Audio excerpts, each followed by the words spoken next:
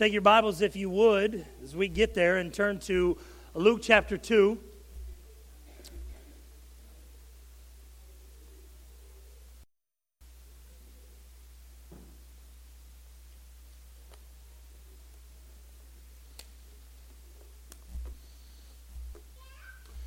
This morning we will continue our examination of the insignificance of Christmas. And again, that's not to suggest that Christmas is insignificant.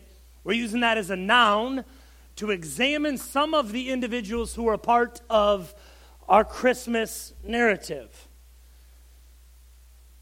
Now, of course, I prayed this when we started, that we know that the celebration of Christmas is about recognizing that God sent a Savior, a promised Savior, into the world.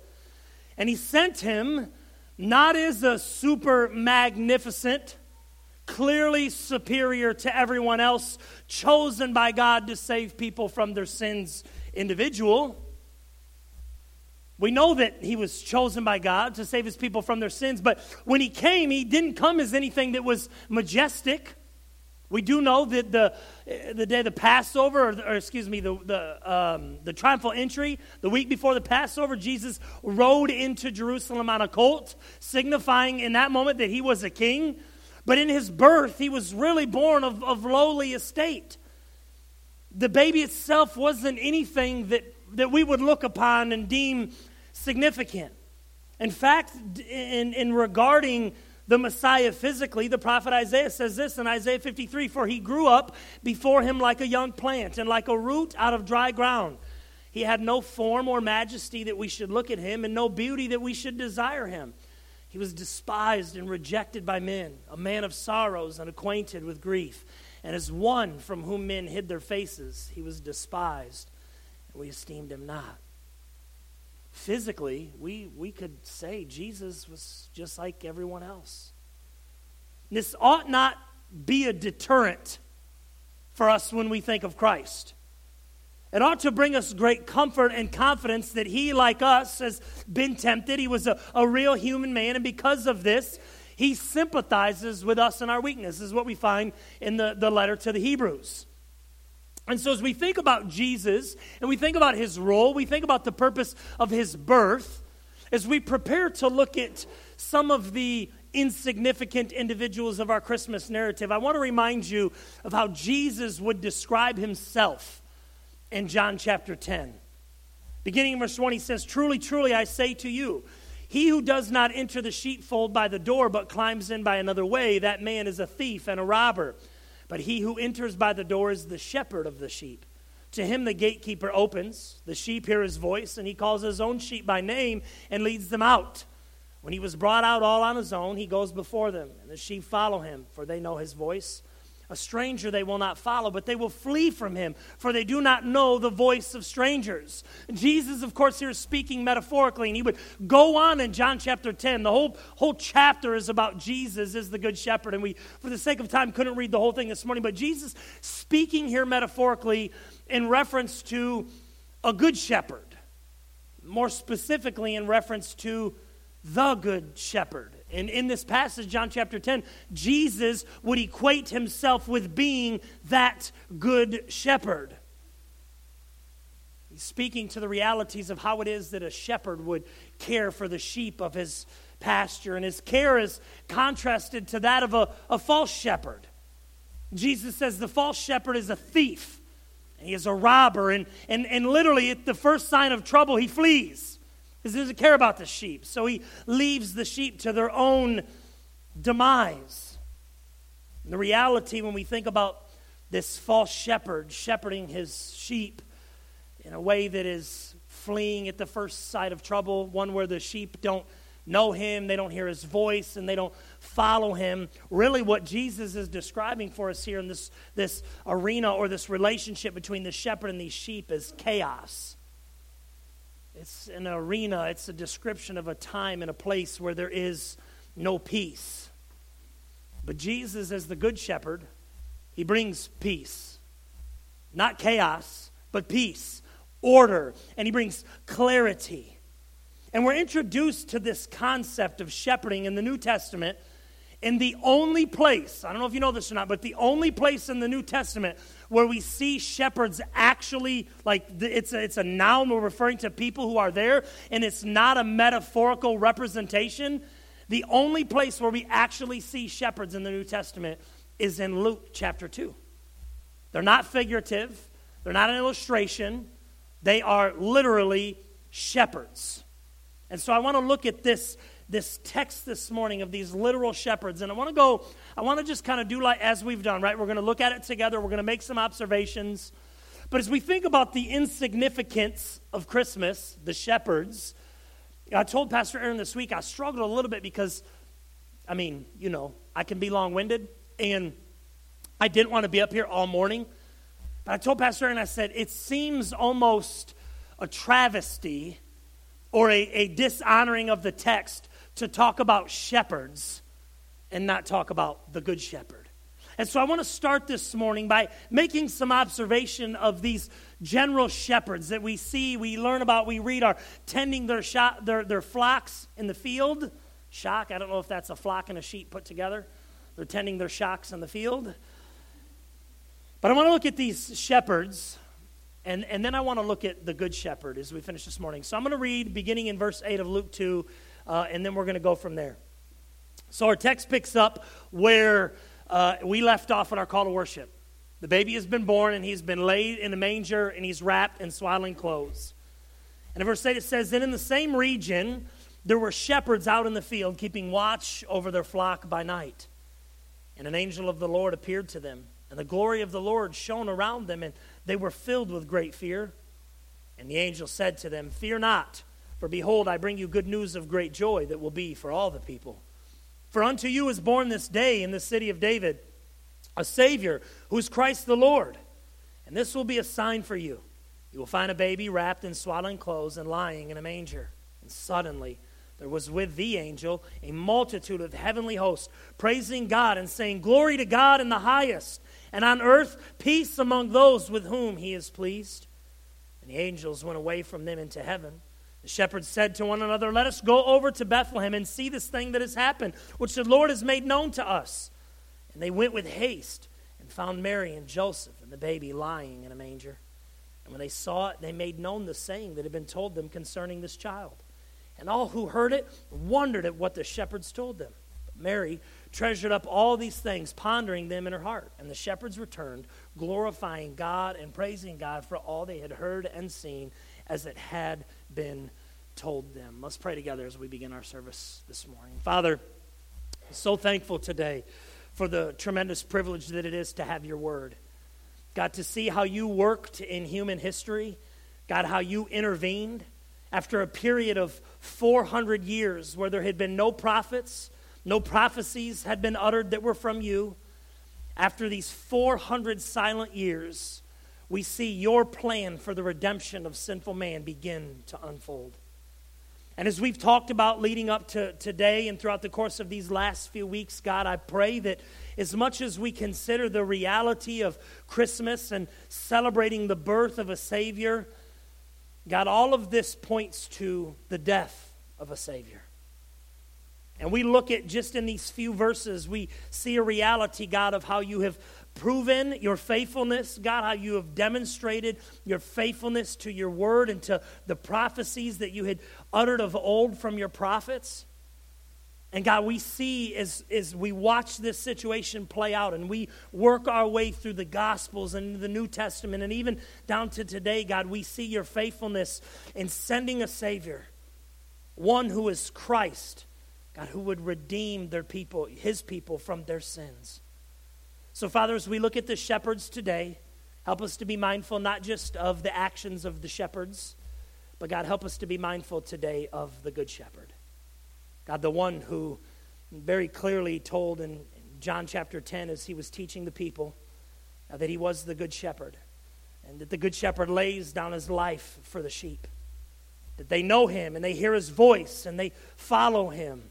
Father, we thank you this morning for your provision of salvation through the gift of your Son, Jesus. We thank you for his faithful obedience. And Father, may we look to him this morning. May our hearts be open. May we hear from you today in such a way that we would be encouraged, God, but that we could be challenged, that we could grow today to be more like Jesus, and that you would be glorified. It's in Jesus' name that we pray. Amen. So here's the situation at hand, right? It's probably one that's fairly familiar, pretty familiar with the Christmas story this time of year, as we would call it in Luke chapter 2.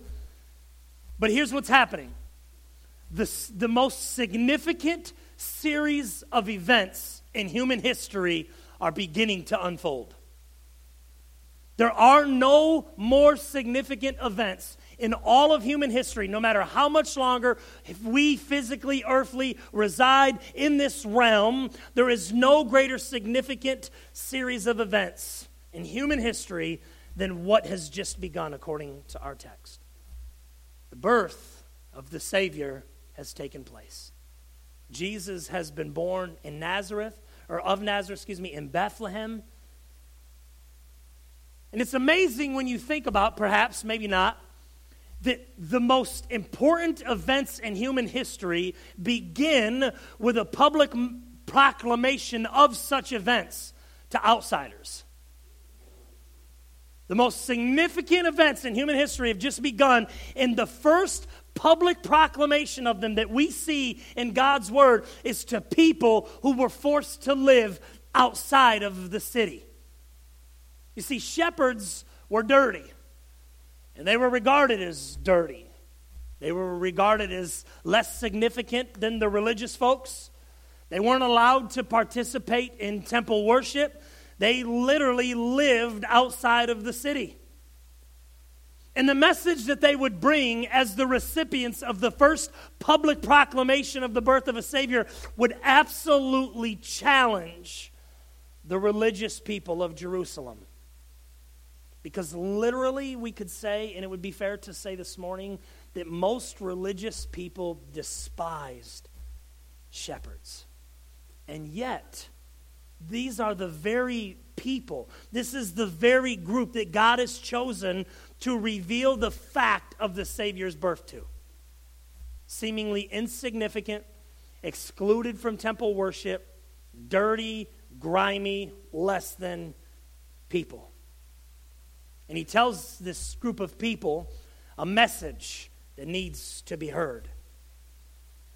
And the shepherds are just doing their job, tending their flocks by night. Luke says in the same region, so relatively close to Bethlehem, but again, somewhere outside of the city. They're tending their flocks. They're doing their job. And once again, we see what? An angel of the Lord appears. We've seen this over and over. And as we often see with Scripture, when the angel appears, Luke tells us that the shepherds are terrified. And the angel says, just as he often does, what? He says, fear not. Not only is there no need to fear in this moment physically, which, as you think about this reality of angels appearing, I could imagine why it would strike fear into somebody of what may be transpiring physically. What's going on in their life? Is their life in danger? Are they safe? What's happening? And so the angel says, no, there's no need to fear. Have no fear, not just physically, but ultimately what's happening is the angel would proclaim to these shepherds, have no fear. The angel will go on and proclaim a message that will eradicate fear in an earthly sense once and for all. That's not to say that there's a double meaning of the angel telling the shepherds not to have any fear. But it's because we're on this side of history and know how it plays out. We know that there's tremendous significance. And these shepherds, as they hear this message that the angel would proclaim to them. Remember we talk about false shepherds? Jesus, the chaos that would come with them and the destruction and the disunity and everything that was not what Christ would come and offer. This is what the angel would tell the shepherds. This is what we bring to you. Right? He says he brings them good news, tidings of great joy that would be for who? For all people. Once and for all, fear would be eradicated. The angel tells the shepherds that a baby has been born. And how do they describe this baby? Fear not, behold, I bring you, here's the good news of great joy that's for all people. He says, unto you is born this day in the city of David, who? A Savior, who is Christ the Lord. 3 terms. 3 separate, distinct, individual terms used to describe the baby that had been born. He is the Savior. That's to say, He is one that rescues. Right? And I think this is a very vivid picture when we think about anybody needing rescue. Right? And I think probably one of the most appropriate pictures of that is that life preserver, that's on any time you go to the pool and there's that round orange life preserver. And we all understand that scene, right? That picture of somebody who is drowning and needs to be rescued, and that life preserver is thrown to them. But again, as we've looked at Jesus and we understand the reality of his rescuing, He didn't come to rescue. He's not coming to rescue people physically. Ultimately, that would be one of the things that would beset the Jewish religious leaders so much. They didn't come to free them from the oppression of Rome. They didn't come to free them physically. He came to free them, to rescue them spiritually. And mind you, we saw last week when Jesus was described, the baby was born, what would He do? What did the angel of the Lord tell Joseph? Mary's pregnant with child from the Holy Spirit. She'll have a baby, and you shall name Him Jesus. Why? Because He will save His people from their sins. This Savior rescues spiritually. He says He's the Christ. That's to say He's anointed. This baby that's been born, not only is He going to save you spiritually or save His people spiritually, but He's anointed. He is the Christ. He is the one who has been chosen by God, declared, decreed by God, is the one who is qualified to carry out the task of rescuing sinful man. He's Savior, He's Christ, and He's Lord. Biblically, the idea of this Jesus as Lord is that He exercises supernatural authority over mankind. The simplest way to put it is He's in charge. And what He says is final. So their message in summation is that an anointed one has come to rescue mankind and is the authority over mankind. And He's come. He's here. He's been born. The Old Testament prophecies pointed to this Savior. But it's not the Savior that the people are looking for, because they're looking for somebody who's going to reign and rule with an iron fist, who's going to overthrow Rome, and is going to set them free from their oppression and the extortion that they experience and the fear that they live under as citizens in a Roman emperor. The angel of the Lord says, this is who you're looking for. He's been born. And here's a sign. He's not wearing body armor. He doesn't yield a physical weapon. He's a baby. And He's wrapped in swaddling clothes. And He's in a trough.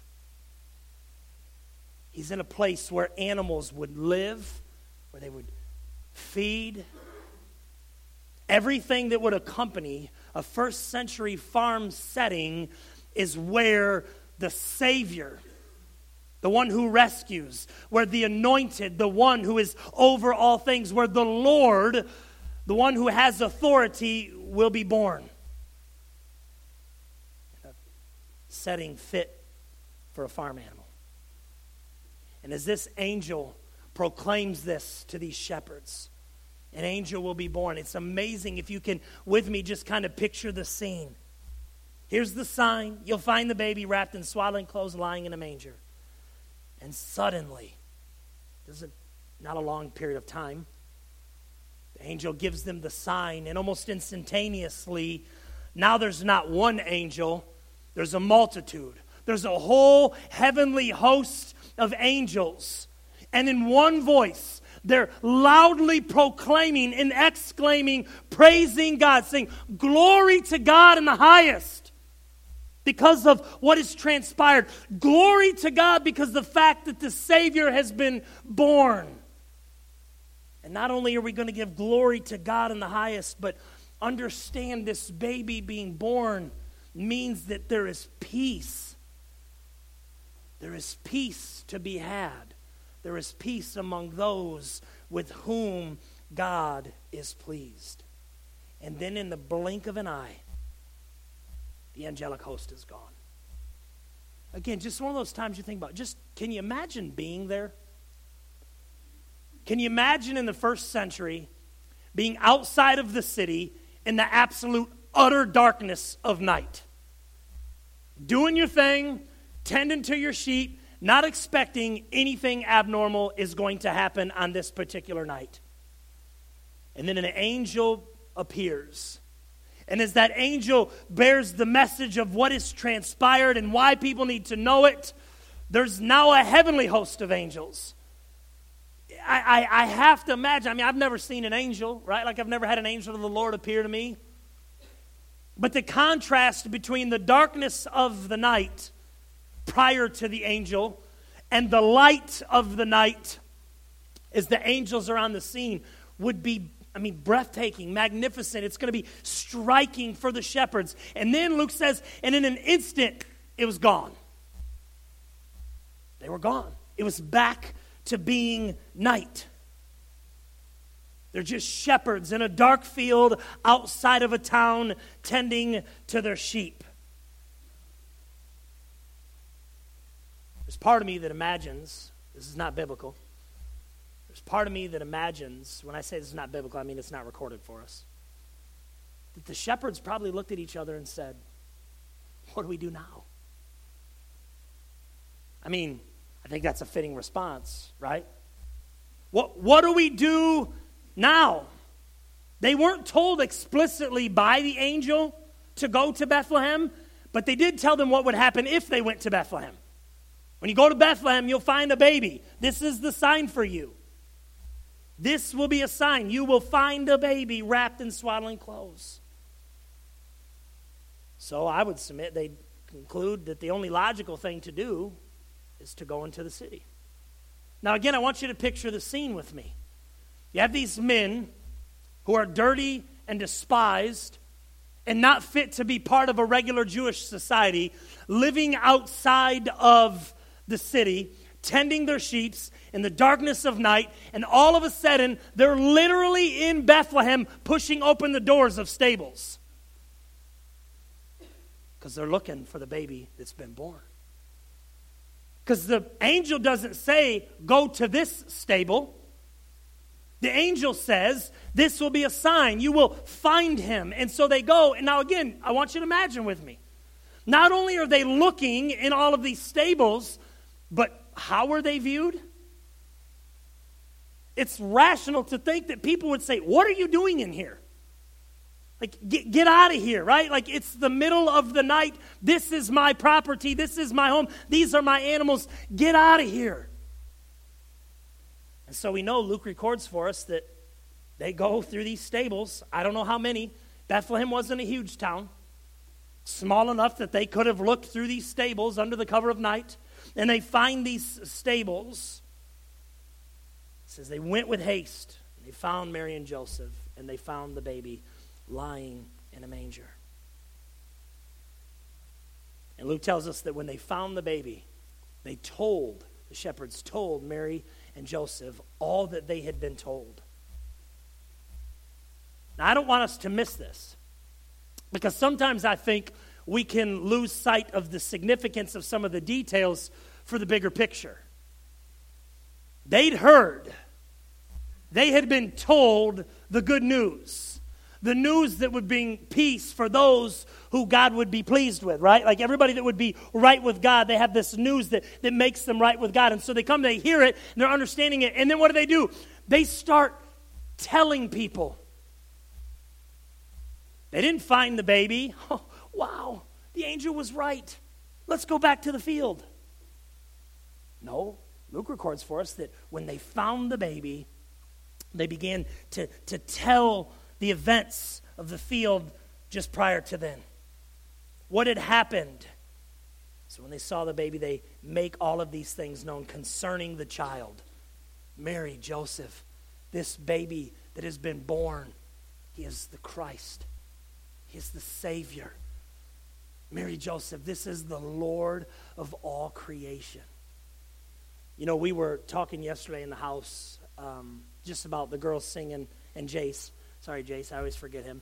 And but just them singing "Mary, Did You Know?" And it's my favorite Christmas song, because every time I hear it, even we come up here yesterday and they were practicing, and I was back there working the slides as they were doing it. I just found myself kind of thinking about the words of the song and just the significance of what would be accomplished through the baby that Mary had within her. And so you imagine almost, if you will, with me, being Mary, and we're in this stable and we've had this baby, and we know what the angel has revealed to Mary. You know, if I'm Mary, I know that I'm gonna have this baby, and now the baby's been born. And all of a sudden, here come these other people. And they're opening the door of the stable, and they're like, oh, the baby, Mary, Joseph. I don't know, they probably didn't know their names. They might have had to ask them first. Maybe they didn't at all. I don't have any idea. What I do know is that when they saw the baby, they said, this is the one. This is the baby. This is the Savior. This is the Christ. This is the Lord. And I love how Luke brings this whole series of events to a conclusion. And the shepherds returned. They found the baby. They told Mary and Joseph. And don't forget, we'll get to this, they assuredly told everybody else along the way too. Every stable door they opened and every homeowner they interacted with, they told them what they had heard as well. And we know this because it says that after they went and they found Mary and Joseph, the baby lying in a manger, they saw it, they made known the saying, and all who heard it wondered at what the shepherds had told them. It doesn't just say, and they, Mary and Joseph, all who heard it. And then it tells us, again, the account closes with the shepherds just simply leaving Bethlehem. And they returned to their flocks. They returned to their fields. But as they went, they glorified God and they praised God because of the things that they had heard with their ears and the things that they had seen with their eyes, because of what God had revealed to them. You know, this morning, as we think through some of these realities on this side of history, right? We know, because we have God's word, what would transpire. The events that would unfold and play themselves out when it would pertain to Christ and the Savior, the Messiah. We've seen on this side of history the majority of these major events that followed the birth begin to play out. Namely, that this Savior who was born, a baby, laying in a manger, was crucified, died, and was buried, and 3 days later came back to life. And he's ascended to the right hand of the Father, and one day he will come back to judge both the living and the dead, and to bring culmination to the earthly events that began some 2,000 years ago. It was just the beginning. Not the beginning of human history, but it was the beginning of the unfolding of the specifics of God's plan to redeem sinful man. Events that began with a public proclamation to people who were despised and rejected by society. To people who were insignificant. To people who, the culture there, the society, the people really didn't have much use for. And Christ, too, would be despised and rejected. But this would not lessen his role as the Savior who would save his people from their sin. It would vindicate it. You see, the news of the Savior was great joy, but, you know, one of the things that I think is so important, and maybe I'm doom and gloom when I say this, but the news of the Savior, of this great joy and this peace that comes with the birth announcement, it's not for everybody. Everybody doesn't have the peace of God. Everybody's life does not experience joy because of a belief and a trust and understanding of who Jesus is. Notice that heavenly host, when they praise, they say, peace among those with whom God is pleased. Christ the Savior, he came to bring this joy and this peace. But I think we all absolutely agree that we live in a world that is full of people who lack both of these things. Every one of us in this room knows absolutely how easy it is to go straight from Thanksgiving all the way to January and spend significantly more time focusing on the things that this season brings with it than the Savior who the season is about. We're guilty of that in the church, where hopefully we at least have the peace and joy of God because we have that saving relationship. But we still have to be mindful that we can lose sight. But you know what? We're surrounded by people who celebrate Christmas. They have no concept of a Savior who is Christ the Lord. And this is a sobering reality, a little bit, if we can be honest this morning. People in the coming weeks, some have already started, some will do after Christmas Day, but in the coming weeks there will be scores and scores and scores of people who will celebrate Christmas and not have any concept or interest in actually celebrating Christmas. Because not everyone recognizes the joy and the peace of this birth announcement. And as we've alluded to, Christ declared that he was the good shepherd. And Jesus said when he was teaching metaphorically and being the good shepherd, that he comes so that people might have life and have it more abundantly. But it's really interesting, isn't it? Because Jesus said, this is why I've came. But we've also seen here the angels say, look, not everybody's going to have this. Jesus says, as the good shepherd, he lays his life down for his sheep. And so I would ask you, as we think about this joy and this peace that we see the birth of Christ clearly brings. Christ himself stood on this reality in John 10. I came that you would have life and that you would have life more abundantly. What keeps people from having joy? What keeps people from having peace? What keeps people from having life? Simply this: unbelief. Unbelief. Had the shepherds not went to Bethlehem, we would rightly conclude that they didn't believe the angel. Had they not went to Bethlehem, we would have rightly concluded that they didn't believe the heavenly hosts who were praising God and the message that came with the angel and the angels who would praise. It's interesting because, again, in John chapter 10, Jesus is the good shepherd. He talks about the thief, and he comes to rob and kill. But he doesn't say that's why he comes. The thief who robs, destroys, and kills, he comes telling you that he brings life, that he brings joy, that he brings peace. But he can never deliver. He promises joy, but he only steals it. And the reality is, when we fail to trust and believe God and what he has revealed, for us it's unbelief. It's unbelief. And today you may be sitting here and you may be thinking, you know what, my life lacks joy. I don't have any peace in my life. There is so much turmoil in my life that I can't even stand it. I don't even want to go to work tomorrow because the people that I have to work with are so chaotic and unrealistic and ridiculous that I loathe going to work. I don't have any joy. Joy's not happiness. Happiness is circumstantial. If I had this, I'd be happy. If I lose this, I'm not happy. Joy is the disposition that the birth of Christ, the death of Christ, the resurrection of Christ promises to those who believe in Christ. And you may be here this morning thinking, man, my life lacks those things. I think it's reasonable to say if your life lacks those things, you don't have what Christ came offering. And in some way today, you may need to stop trying to work so hard. You may need to stop trying to be so diligent to change your circumstances. Perhaps this morning there's a reality that what you need to do is simply trust and believe that God is who he says he is. That he was the good shepherd who came to bring his people peace. That he came to bring his people joy. Because the reality is, I've said that a couple times, the reality is that it's one or the other.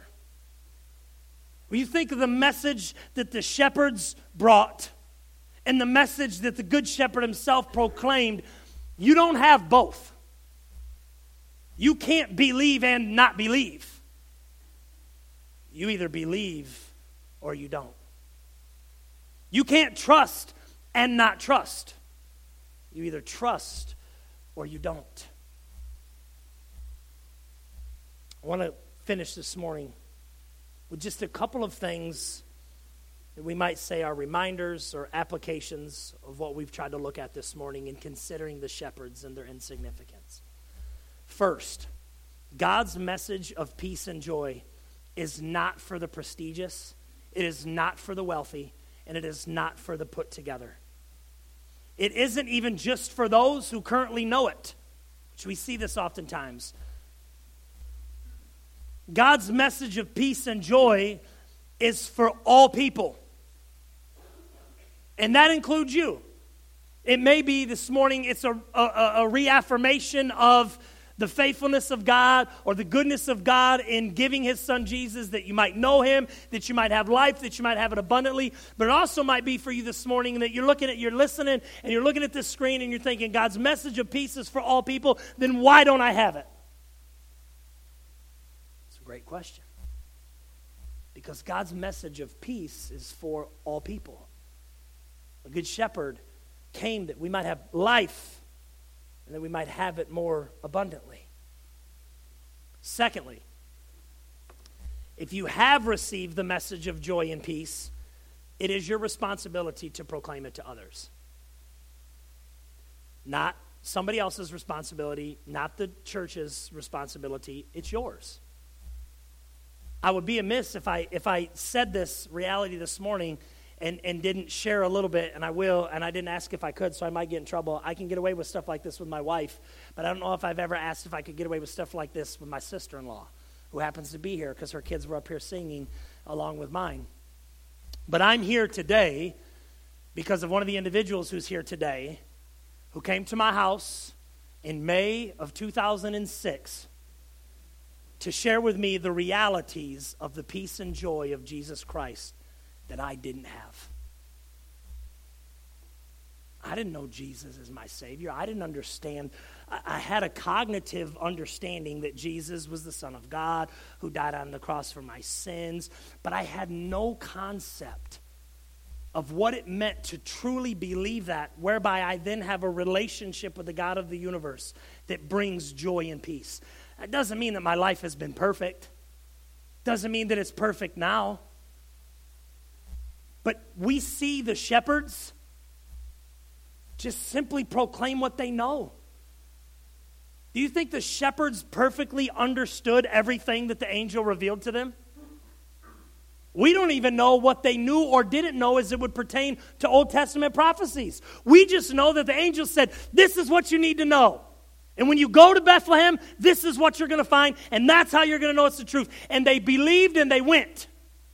Their belief in what the angels told them was marked by their obedience to it.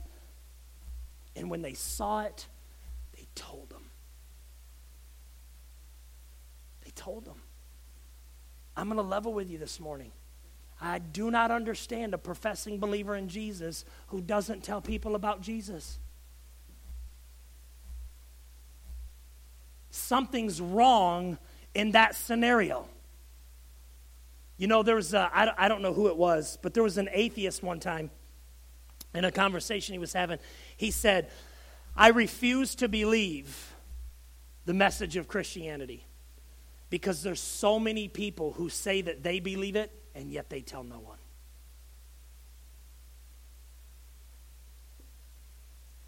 Do you believe the message of Christianity? That 2,000 years ago in the city of David, a Savior who is Christ the Lord is born. And that in his life and then his subsequent death, he's brought joy and he's brought peace. And if you say, yeah, when was the last time you talked to somebody about it? And not the person that you know would say they too believe. What about that coworker that drives you insane? What about that classmate who you really want to sit at the other end of the classroom from?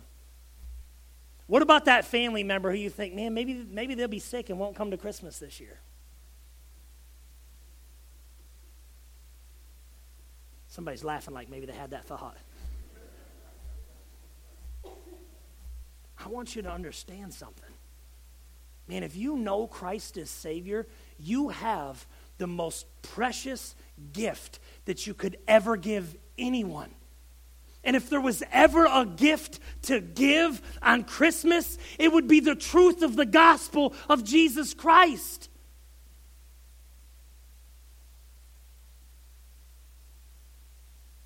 I know where I'd be if somebody hadn't told me. Where would you be if somebody hadn't told you? And who might you tell it to? Thirdly, and I mean this as politely as I can mean it. Most of you here know me well enough to know, what I mean when I say this. But thirdly, I want you to understand something about yourself. You are insignificant, and that's okay. The gospel wasn't for powerful, wealthy, prestigious people. The first public proclamation of the birth of Jesus was to despised and rejected people. God has done and is doing great things for His glory through people of insignificance. I want you to consider with me the words of Paul to the Corinthians in 1 Corinthians chapter 1. He says this beginning in verse 25. For the foolishness of God is wiser than men, and the weakness of God is stronger than men. For consider your calling, brothers. Not many of you were wise according to worldly standards. Let me say that again. Not many of you were wise according to worldly standards. Not many were powerful. Not many were of noble birth. But God chose what is foolish in the world to shame the wise. God chose what is weak in the world to shame the strong. God chose what is low and despised in the world, even things that are not, to bring to nothing things that are, so that no human being might boast in the presence of God. And because of Him, you are in Christ Jesus, who became to us wisdom from God, righteousness and sanctification and redemption, so that, as it is written, let the one who boasts, boast in the Lord. God has not called you to be great. God has called you to be faithful. Most of us, if not all of us, our lives, this blip that we call eternity, is brief and but a moment. Probably none of us in this room will ever have a book written about us. There'll probably never be a memorandum where somewhere along the line somebody will remember years and years and years from now of just how significant we were. But that's okay, because that's not who God desires to use. Not that He can't, but God uses the foolish to shame the wise. Isn't that great? Isn't that great? He hasn't called us to be great. He's called us to be faithful. He's called us to boast in Him. And in our boasting of Him, those who are insignificant boast of the most significant individual and events of this life in all of human history. Shepherds were insignificant. The Good Shepherd is most significant. May we boast of Him and His greatness. And as we do so, may a world that so desperately needs joy and peace realize that it is found in Him. Let's pray together. Father, I thank You for Christ, who is the Good Shepherd. I thank You, as He said, that the Good Shepherd would come and He would lay down His life. God, that the Good Shepherd came that we might have life and we might have it abundantly. I thank You, God, that the life that Christ brings is characterized by joy and peace. And I thank You, God, that the joy and the peace of the message of Jesus Christ is for all people. It's not just for some. It's for all people. And I thank You this morning, God, that if we're here and we profess to be a believer, that there was somebody who had received that message and was faithful to share that message with us. So, Father, may we boast not in those people, but in You. God, help us to boast in the joy and peace that we have because of Your faithfulness to us. And God, help us to be people who recognize that the greatest gift is the gift of Christ, the gospel. That is the gospel that sinful man is made right with a holy God by faith or by believing that which has been revealed in Your word. Father, we thank You for giving of Jesus. We thank you for the Savior, the Christ, who is Lord. Father, help us to fix our eyes upon him this time of year. Help us to put aside the distraction that is the chaos of this season. Help us to focus. Help us, God, to have clear minds. Help us, God, to have open hearts, that we would hear from you. God, that we would be challenged by you. But God, that we would love you more deeply today than we did yesterday. That we might look for those who we can share the hope and the joy and the peace of the gospel of Jesus Christ with, that they too might come to know and that they too might have a reason to boast in your faithfulness. God, we pray that you would work in us and through us for our good, but most importantly, God, for your glory. In Jesus' name we pray.